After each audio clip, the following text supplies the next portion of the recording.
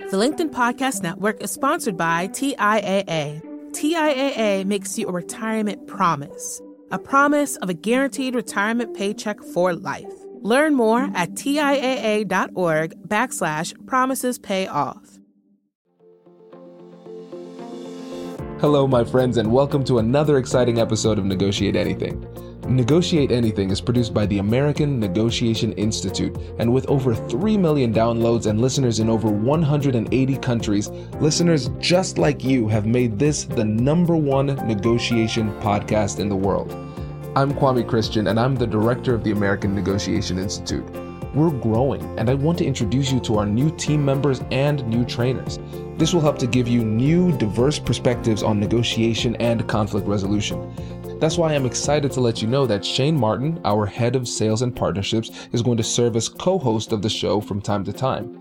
We are passionate about providing you with the best content that will help to make your difficult conversations easier, both at work and at home. Lastly, before we get into the episode, I want to remind you that our team conducts negotiation and conflict resolution trainings in the United States and abroad. Our trainings will give you the practical skills you need to resolve conflict, negotiate, lead, and persuade with confidence. Click the link in the description below to learn how we can help to make your difficult conversations easier. And now, let's get to the show. Lynn, thanks for joining us today. Oh, my pleasure, Kwame. Thanks for having me. Yeah, it is our pleasure, my friend. So how about you get us started by telling us a little bit about yourself and what you do?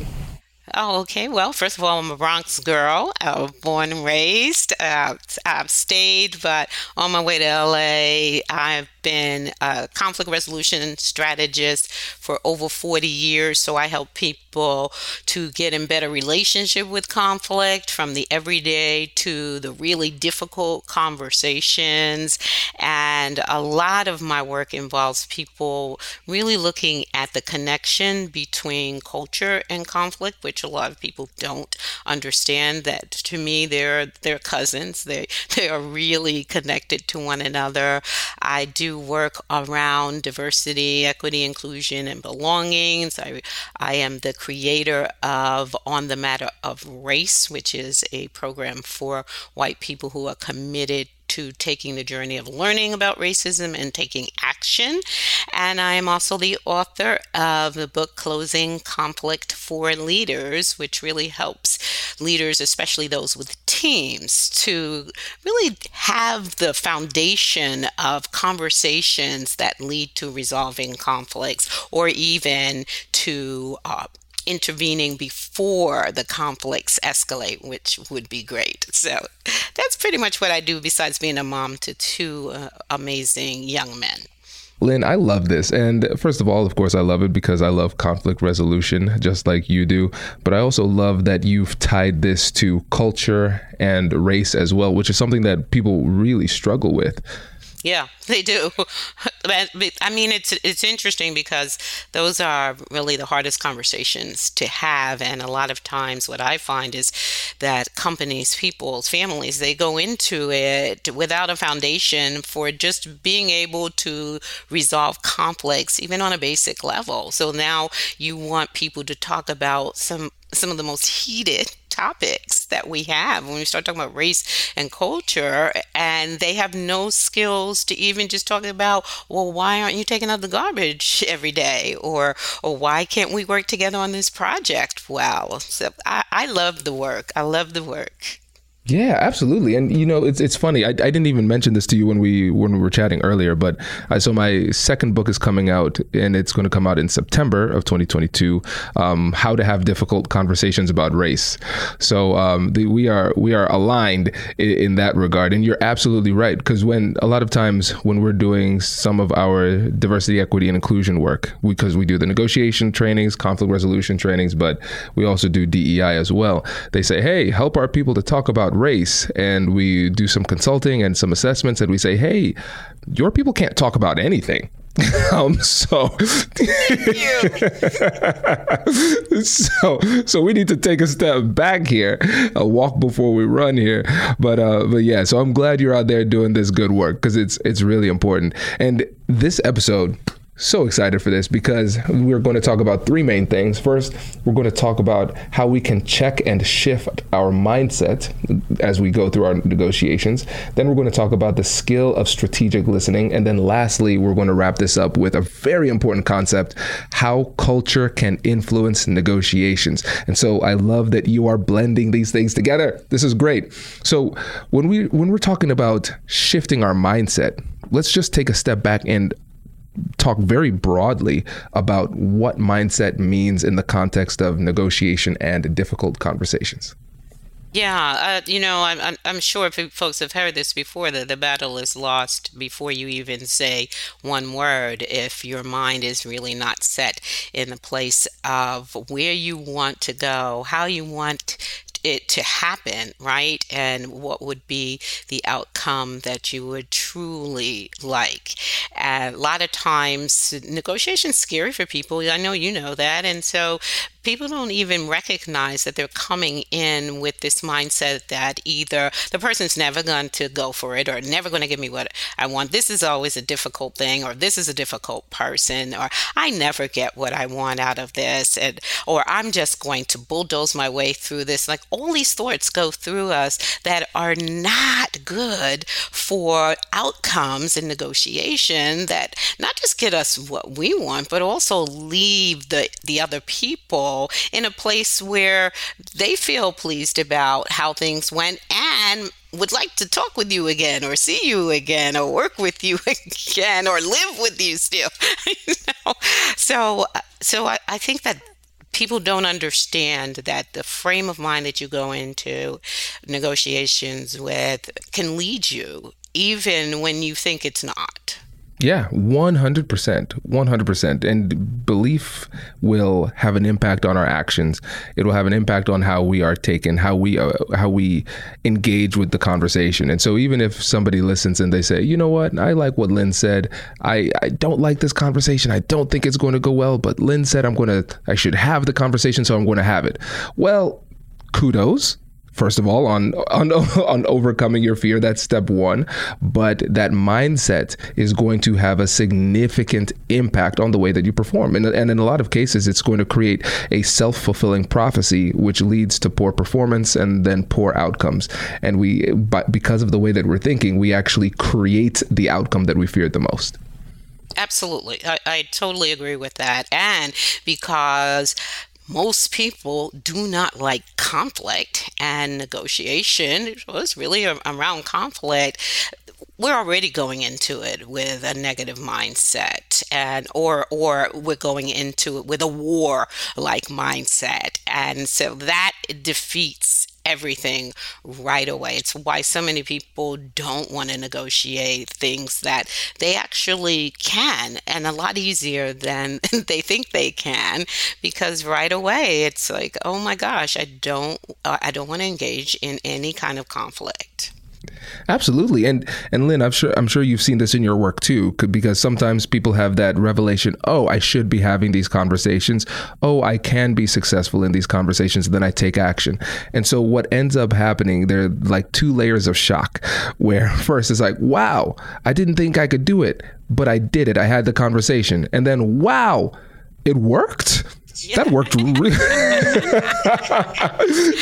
really well. That's right. Yes. And the mindset around planning for the conversation is crucial too. So many people, once they finally decide or get the courage that they're going to have the conversation, they're just going to throw themselves into it without really taking the time to think about, well, big one. Do all the time. So how are you going to open that conversation? Well, I hadn't thought about that. You hadn't thought about how you're going to open it, but you're going to have it. Whoa. Because that right there sets the stage. It sets the foundation. So at least know how you're going to open the conversation and practice it. There's nothing wrong with rehearsing what it is that you're going to say, and then really to work on sitting back, listening, and observing what the reaction is to your opening up of the conversation. Yeah, it's so simple, but so overlooked. The basic concept of practicing and thinking through it and considering how people will respond and multiple responses. They're not just going to say, wow, Lynn, brilliant, I'm on board. You know, we have to anticipate a little bit of resistance. And I think as the listeners are hearing this, they're saying to themselves, okay, Lynn, I'm on board. It makes sense. Mindset, need to have a better mindset. But here's the thing. One of the things that I've noticed is that there is often a lack of self-awareness. And so a lot of times it's not only the fact that people have a mindset that is defeatist or unnecessarily combative or whatever it happens to be. It's that they don't recognize that it is a mindset that they have and they don't recognize that it can change. And if you don't have that awareness, then you can't make the necessary mindset shifts in order to have the outcomes and the performance that you want. That's right. And I do a lot around the body and the breath, because to connect yourself to that allows you to put yourself in a place where you can actually center and focus, right? When we do any kind of balance work, right? I'm a dancer. I grew up in ballet, and you focus on a point in front of you and you stay focused. You're not going all over the place. You're actually right there all the time. It allows you to be balanced. Same thing when you're talking about negotiation, right? So let me be focused. How do I do that? Take a minute to just sit, quiet, observe the breath, take 3 breaths, right? And then center yourself. Be ready with whatever it is you're going to open with, and then sit back and be ready to observe and listen. Does your company invest in professional development training? If you believe that your team would benefit from a negotiation workshop, all you need to do is go to our website, fill out the workshop request form, and then we'll set up a time to chat. These workshops are completely customizable, and we've done them all around the country. Negotiation and conflict resolution skills are beneficial across all professions, but they're especially useful in procurement, purchasing, sales, sourcing, and contract management. Our calendar is filling up quickly, and we even have some workshops scheduled for next year. If you think you might want one, I'd suggest reaching out soon so you don't miss out. Check out the link in the description to learn more. And now, back to the show. The LinkedIn Podcast Network is sponsored by TIAA. In the last 100 years, we've seen financial markets swing, new currencies come and go, decades of savings lost in days, all showing that a retirement plan without a guarantee, quite simply, isn't enough. So more than a retirement plan, TIAA makes you a retirement promise. A promise of a guaranteed retirement paycheck for life. A promise that pays off. Learn more at TIAA.org/promisespayoff. From LinkedIn News, I'm Jessie Hempel, host of the Hello Monday podcast. In my 20s, I knew what career success looked like. In midlife, it's not that simple. Work is changing, we're changing, and there's no guidebook for how to make sense of it. So come figure it out with me on the Hello Monday podcast. I've been a journalist for 2 decades, writing cover stories for Business Week, Fortune, and Wired. And now, every Monday, I bring you conversations with people who are thinking deeply about work and where it fits into our lives. Like Microsoft CEO Satya Nadella on growth mindsets. The learn-it-all does better than the know-it-all. Or NYU professor Scott Galloway on choosing a career. I think the worst advice you can give a kid is follow your passion. Or MacArthur Genius winner Angela Duckworth on talent versus grit. Your long-term effort and your long-term commitment are surprisingly important. Each episode delivers pragmatic advice for right now. Listen to Hello Monday with me, Jessie Hempel, on the LinkedIn Podcast Network or wherever you get your podcasts. I love this. And as they're centering themselves and they're starting to consider their mental state, and they're considering this podcast episode, and they're saying, okay, my mindset, now I know which mindsets I should not have. How would you describe the appropriate mindset for the conversation? What I would say is why are you in this? Why do you want to have this conversation? What are the important reasons for you? Not the fears, right? And not even the negativity around it, but why is this important to you? Because I want to have a better relationship, because I want to raise, because everyone around is so tense and we have to have this conversation, because this person is important to me, because this job is important to me. Know the reason. Stay focused on that reason, because trust and believe there are going to be lots of obstacles to you staying focused, but at least to know, why are you even going into it? If you're going into it because I'm being forced to, and I really absolutely am not going to want to do this and hate this, and that is not the right time to have the conversation. But if you can, knowing that fear is going to rise up and all kinds of objections, but if you can say to yourself, why is this important to me? And let me stay focused on that, then that's the mindset that you want to go into it with. I agree wholeheartedly. I think that's great. And this is a perfect time for us to segue into that second point, which is the skill of strategic listening. Because if you have the appropriate mindset, it makes listening more effective, a bit more organic. But Lynn, I absolutely love the fact that you put a modifier before listening. And so when you say strategic listening, what does that mean? Strategic listening is listening in 4 boxes and knowing what to do with each of those boxes. So you're listening for the issues. What is this about for this person, right? And you're listening for feelings. And people don't like to go into feelings, but feelings guide a lot of conversations. So what are the feelings, either expressed or through words or unexpressed, but you can hear it, right? You can feel it. What are feelings that are coming up? And then here's the big one, values. What does this person value? Because what they value is what this conflict and what this negotiation sits on. So you got to speak to that, right? So, wow. So it sounds like you value respect. It sounds like you value honesty, right? You've got to speak to that. And then the kicker, positions. It's one of the things that I've seen people do is get derailed by positional statements, what I call positional statements. Like, if you don't give me, then I will, right? I'll quit, or I'll ruin you, or I'll never speak to you again. And then we start going off trying to negotiate that piece, when the reality is, if you stick to those first 3 boxes, if you stick to talking about the issue, what's the issues are for them, if you talk about the feelings, and then you talk about the values for the people, when you satisfy those 3 boxes, you can come back around to those positional statements and I was just mad, or I was really angry, or I just thought you weren't going to give me all of the reasons why we never want to derail the conversation and the progress by going after the positional statements. And really, people throw out positional statements because you're not addressing the other 3 boxes for them.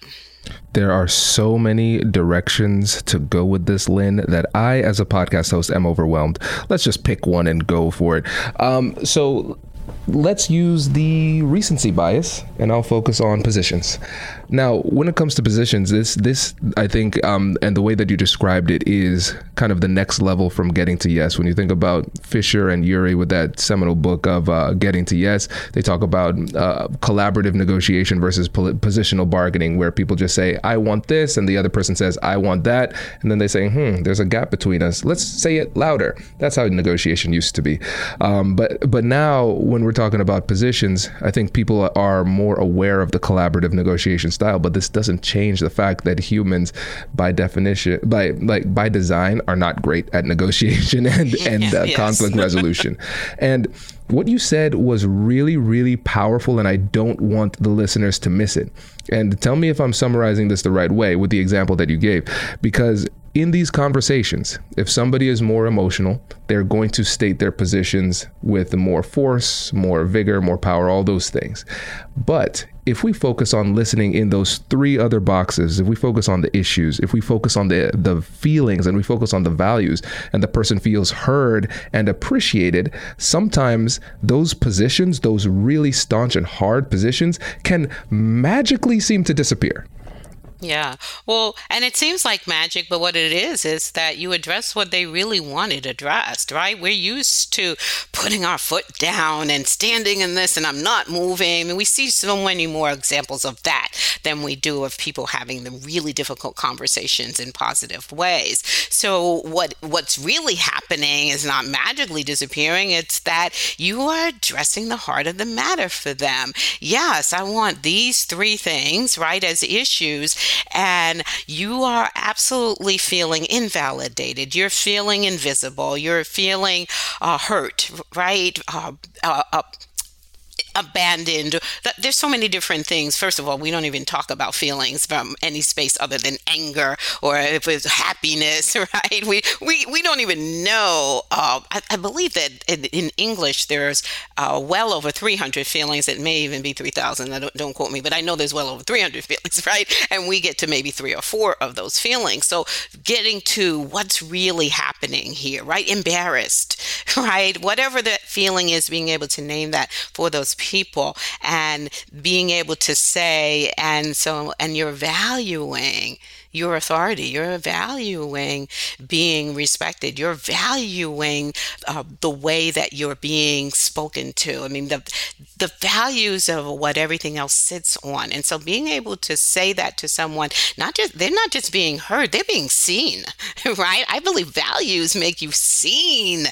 Wow, you see me. So yeah, so we may not have gotten to exactly what I want yet, but now I'm in the position to go, I'm interested now because they've shown me that they're starting to get me. Yeah, 100%. And Lynn, this reminds me of one of the a negotiation that I had that was really tough. It got to the point, it was when I was practicing law. And the two CEOs were sending insulting emails back and forth. I said, oh, we've gotten to the sandbox here. Okay, I thought we've devolved. And so I remember we were having the conversation and I coached my client through it. I said, hey, at certain points, this is what I'm going to handle. This is what you're going to handle. And it was a Zoom call. And while we were having the conversation, the guy was focusing on his positional statements and he was saying them with anger. He was really, really dug in. And I was texting my client. I said, let me handle it. Let me handle it. Don't say anything. Just let me handle it. Please. And so I said, after he said all of that, what I did is I just summarized it to show him that I heard. And now I have the language to explain it, focusing on the issues, focusing on the values, and then lastly focusing on the feelings. And I said, hey, correct me if I'm wrong, but it seems like with everything that happened, you feel a little bit offended by the way that this was handled. And so you could see like his whole body soften, you could visibly see it. And he looked up in the sky and he said, well, I wouldn't say offended, but I would just say kind of taken aback. And you could hear everything calm down. And that was the turning point. But again, did I give him anything? No. Did I concede any points that he made? No, I just listened, showed him that I listened, and showed him that I saw him. And then the position just started to soften and then melt away, and the conversation became a lot more productive.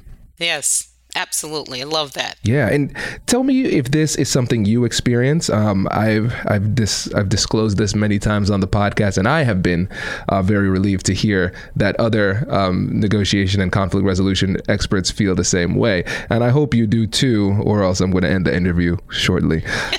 No pressure. No pressure. Now, it seems like for me, I can do a really good job of doing this in an actual negotiation in the business world. If I'm representing a client in law, if I'm negotiating or helping one of our consulting clients, I can think really strategically, and the strategic listening it's easier. It comes to me more easily.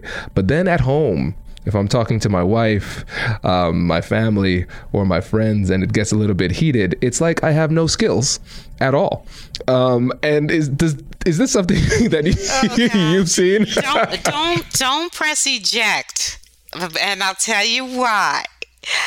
Because I have my youngest son who has been brought here to teach me that exact lesson, that you can't just do it in business. You've got to do it at home too. So yeah, I started out that way, doing really badly.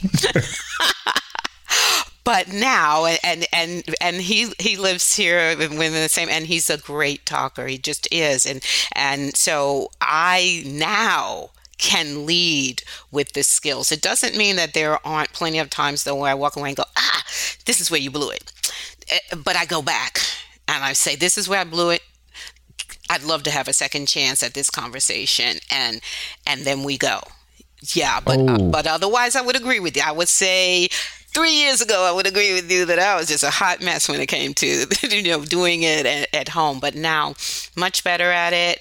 But I believe in asking for second chances. That's the other thing around negotiation that I have found. People really think, well, if you blew it, that's it. And I say, go back and acknowledge it, own it.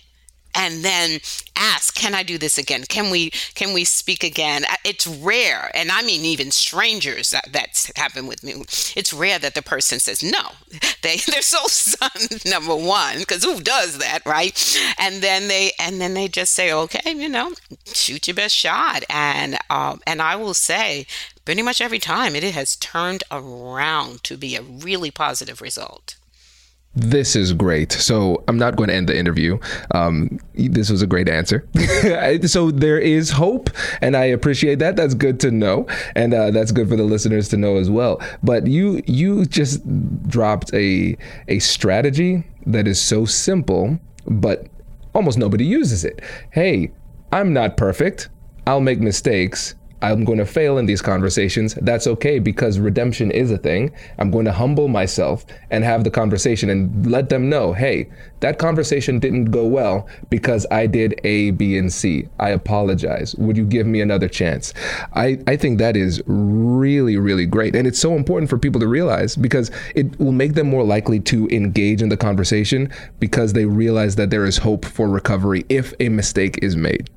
Yes. Oh, and I'm going to say to your listeners, this is a great strategy. It is one that we are not taught, we are afraid of, but I am telling you, you would be surprised at how many people will give you that second chance. But as long as you're willing to own it, because how many people today own their mistakes and, and then ask for another chance. So yeah, thank you this is a very important strategy that I hope your listeners will try, because you will make mistakes. We all will. Yes, 100%. And now, Lynn, this is something that people have asked me a number of times, and I want to get your thoughts on this, because we understand that really the core of having these difficult conversations is listening. We want to use this strategic listening, like you said, listening in these 4 boxes: issues, feelings, values, positions. Now, as we're thinking about transitioning from listening to eventually, at some point, sending our message, I know there's a bit of an art and science to this. So for you, in your experience, how do you know when it is time to listen and ask more questions versus when it's actually time to make your point? Yeah, great question. I usually listen for, am I hearing the same thing again, right? So if I'm hearing it a second time, then I will say to myself, you haven't addressed it yet. You haven't hit it yet, right? And so if I've got enough information, then I'm going to say, hey, I want to just say what I've heard so far, right? Wrapping up everything. And I'd love to respond to this, especially if they've been talking a while, right? I want to make sure that I'm not losing everything. If I've listened, you've talked, I've asked questions, I'm clear now. I'm clear on what it is that I want to go in there and respond to. Then I'm going to say, again, one more time, repeating back what I've heard. Got it right? Great. I want to respond to that. And then I go in. So it's pretty much that most people want to do it right out the gate, right? Okay, I listened once. Now I'm going to get my name. No, really ask. Have the courage to say, is there anything else? What else do I need to know here, right? That's important. And listen again. Listen in those boxes. Repeat it back. And I go one more time. I do 3. I'm just like, okay, and I just want to ask again. Anything else? Okay. Right. Got that. Now I'd really like to respond. And here's what I want to say about, and then know what you are responding to. That's the other thing. Everybody wants to kind of do this giant smorgasbord, like they want to respond to the whole thing. Break it up, right? So on this point, here's what I want to say. Here's what I want to say to this. Here's what I would like to say to that. Yes. Oh, this is good. This is good. I have another story, Lynn. I'd like to get your thoughts on this. Story time with Kwame Christian. Thanks for listening. All right. I appreciate it. So here we go. So I remember one time I was having a conversation with my mom, and she disagreed with a decision that I made with my son, Kai. I don't even remember what it was, but anytime your parent is giving you advice on parenting, I don't know. It's very annoying. I love my mom to death, but I just come on. But anyways, and so I said, listen, I am going to focus on listening effectively. And what I did was this. I just said, all I'm going to do is I'm going to use the compassionate curiosity framework. I'm just going to stay in number 1 and number 2. I'm going to say, all right, I'm going to acknowledge and validate emotions. I'm going to get curious with compassion, and I'm not going to go to step 3, joint problem solving yet. I'm going to do it until I hear her completely. And so I just cycled through it over and over and over again for about 15 minutes. And I just said, is anything else? Good. Summarize. And then I said, okay, anything else? She said, no. And she's like, are you okay? I said, yes, I just want to make sure that I'm listening effectively and I have a full understanding of where you stand. And she said, well, I appreciate that. And then I took like 3 minutes to explain myself after I heard her. And she said, oh, I agree with you.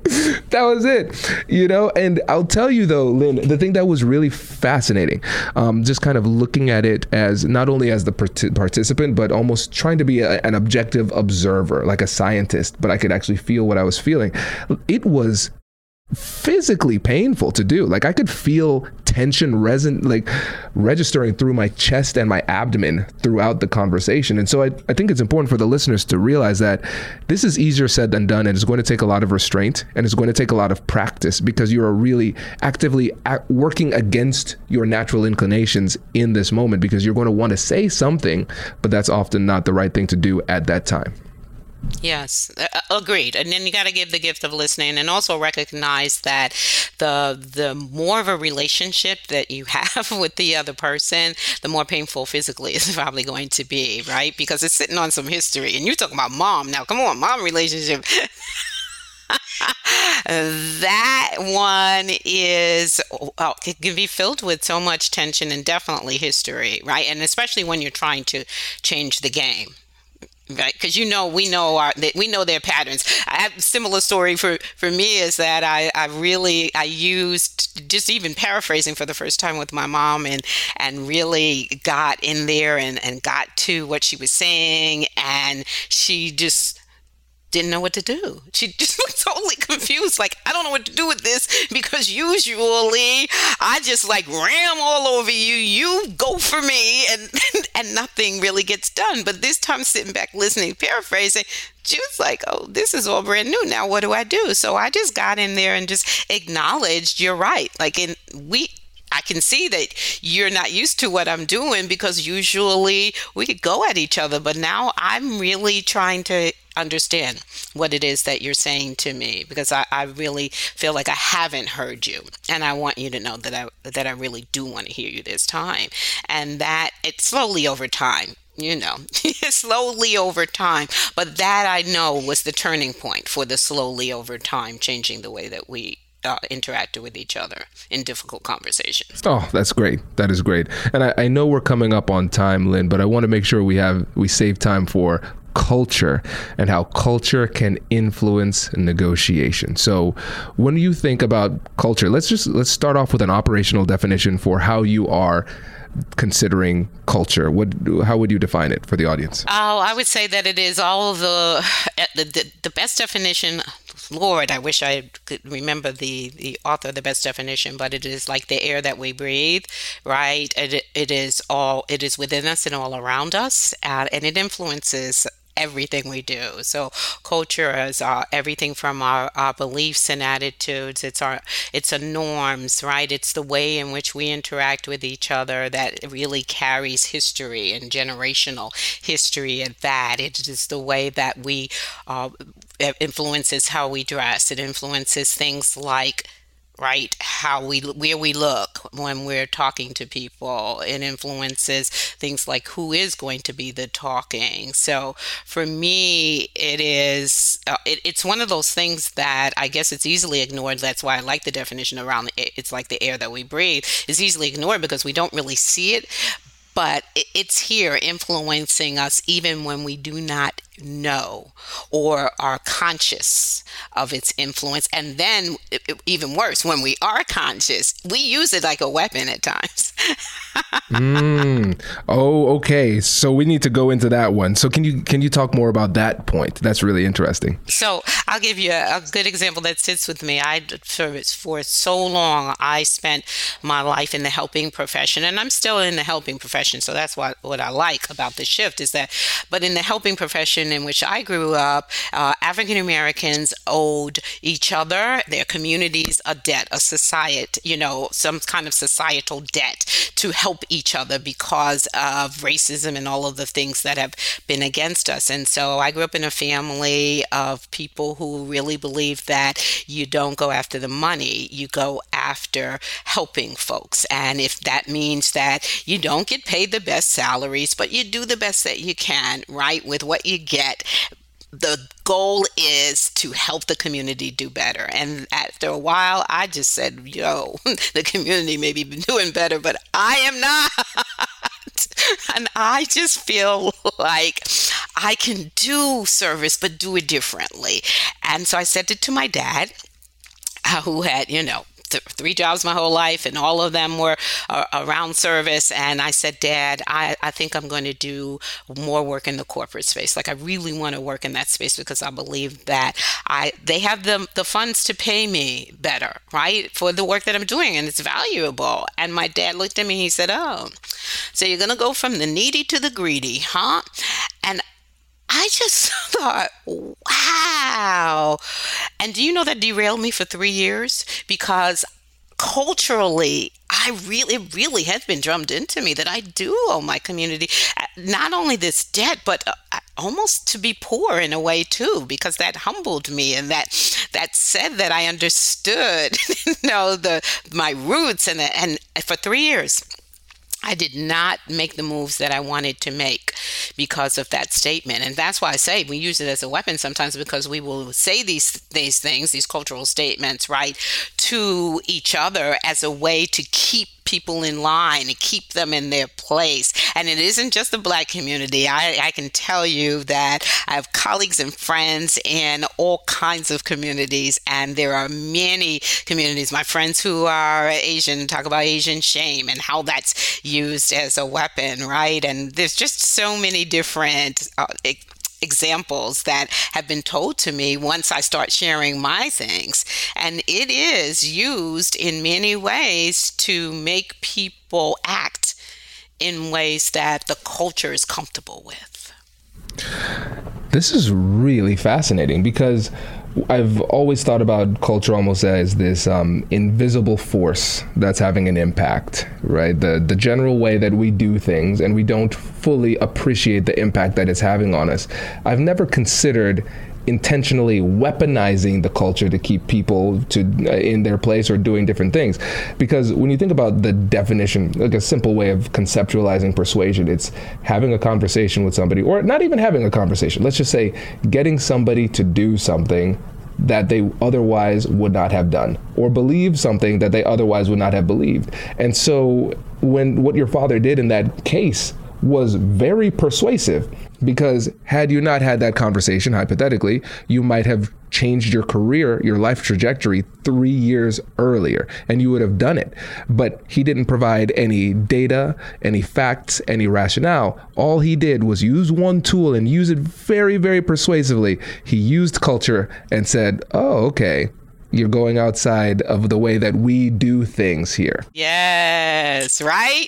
Without using those words, because that's the thing about culture, right? When you know the culture, you don't have to use specific words. You can say something and you know that the person understands what it is you're really saying when you say that thing. There's so many interesting applications here. It's like it's one of those things where I'm going through all my life and I'm thinking, oh my gosh, culture was weaponized in this case. For example, I'm a Buckeye, a proud Buckeye, 3 degrees from Ohio State, the Ohio State University here, and but I'm also a Caribbean American, right? So our people, we like to wear colorful clothing. Yellow looks really good. It complements my complexion very well. Now, fun fact, when I was coming to school, I had a lot of yellow in my wardrobe, but the problem is at Ohio State, our rivals are the Michigan Wolverine, maize and blue, yellow. And so like the responses that I got, yellow, Kwame? I was like, what? Oh, no, go ahead and wear yellow. They didn't tell me not to. I'm like, oh, we don't do that here. Okay. All right. Noted. Right. And then when I went home one day, I looked in my closet years after graduation, no yellow. No, still, that's just not the way we do things. And I think this is really interesting because we could think about this in terms of persuasion versus manipulation. Because when it comes to the distinction between the two, the way I think about it is that it's intent, but there are ways that you can have an impact on somebody by using this, and really it could push somebody to do something that is not in their best interest, but you can hide behind plausible deniability and say, but I didn't tell you not to do that. That's right. Yeah. Well, I'm going to tell you that my dad knew exactly what he was doing. So my dad was a great dad, always encouraging of us. But this one thing, right, this was the thing. And really, there was nobody else in my family, and I have a big extended family that was going in that direction. Everybody else was in the service. He never, in those 3 years that I didn't make the move, he never asked me, so what did you decide about corporate, or how's corporate going? He never asked me, because he knew that what he used was enough. Wow. And so now for everybody listening, how do we factor this in our negotiations and difficult conversations? Yeah. Well, I think most people don't weaponize culture, but it's so recognized, right, when it's happening. But I was going to say one of the most impactful things that happened for me is that I was teaching a course actually on culture and conflict at a university, and there were not just graduate students, but there were actually business people who were allowed to come into the course as well. And so I started talking about eye contact and how it's different in different cultures and what that really means. And for here in the United States, in Western culture, it's very much looking someone in the eye. I mean, I was taught that too, right? That you look someone in the eye and you let them know that you are not only giving the respect, but that you're worthy of the respect as well. And I said, and every culture doesn't do that. And I have worked in schools a lot and have seen immigrant children getting into trouble because they weren't looking their teachers in the eye. And so this gentleman from Pakistan, he raised his hand. He said, oh, thank God you said that. And I said, why? He said, I don't know if you noticed, but this whole time you've been talking, I've been doing this. Up and down, like looking up and down. And he says, what is happening is that in my country, you're a person of authority. So I look down. And then I remember, I'm in America. So I look up. And he's like, but because culture is so natural, my eyes go down again. And then I go, remind yourself you're in America. And I look up. And he said, so thank you for saying this, because number one, I can acknowledge that this is a struggle for me, but also other people are hearing this because I've been accused of not respecting authority by doing this. And the reality is I thought I was respecting authority. So really understanding that culture can influence anything from eye contact. And when we talk about conversation, you got to know that you can't just judge whether someone is really paying attention or respecting you by one culture, right? Particularly you're in Western culture and it's like, they've got to look me in the eye. And then people will also judge that. Well, they should know that here we do this. It isn't just about knowing. This gentleman knew that was the struggle. But because culture is so within us, he was naturally doing what was the cultural norm for him. So knowing, really acquainting yourself with some of the things about culture that are really important when you are really in a negotiation, when you're in a conversation, is going to be incredibly important. If you're in a conversation and there is a gender issue, right? Noticing who's speaking more and who's speaking less. And can you give the opportunity for that? Or are you placing someone in a difficult situation? Or are you asking them to do something that they are not culturally comfortable with by taking the lead? I mean, that is something that is really important as well. Are you taking silence for non-action? Oh my gosh, there is so much action in silence. I do a lot of work around getting comfortable with silence and taking that. A lot of my clients who are Asian who speak about that and just the respect around being silent that you're showing to authority, but also the work you're doing on really thinking and really trying to understand what's being said and then showing respect, right?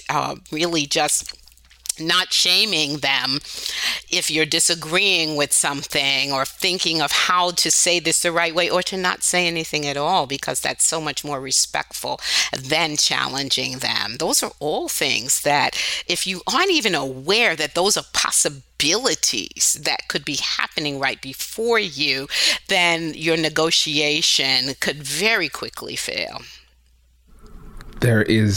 Oh man, there's so much to cover, and so we're going to have you back to cover the rest. This is great, Lynn. We really appreciate it. And before you go, make sure to let the listeners know about you, your books, and how they can get in touch with you too. Yes, you can, Lynn Maureen Hurtle, Lynn with an E on the N, MaureenHurtle.com. That's where you can find me and my work. And my book is on Amazon, and it's Closing Conflict for Leaders. And you can also find the information on the matter of race on my website as well. And I'm just excited to have had this conversation with you, really and truly, Kwame. Thank you so much. And thank you, all of the listeners. I'm praying this is helpful to you, because I know it's been helpful to me and my clients. Yes. Oh, Lynn, we really appreciate it. Thanks for spending your time with us today. Thank you. Congratulations! You've just joined an elite club. By listening to a full episode, you're now officially on the Negotiate Anything team. So welcome aboard. What most team members do is they subscribe to the podcast because that allows them to automatically get the latest episodes of the show. The best things in life lie on the other side of difficult conversations. Keep learning, keep practicing, and keep getting better. Your relationships will improve, your career will soar, and you'll have the confidence you need to get the most out of these crucial conversations.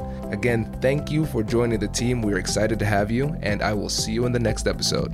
I'll catch you later.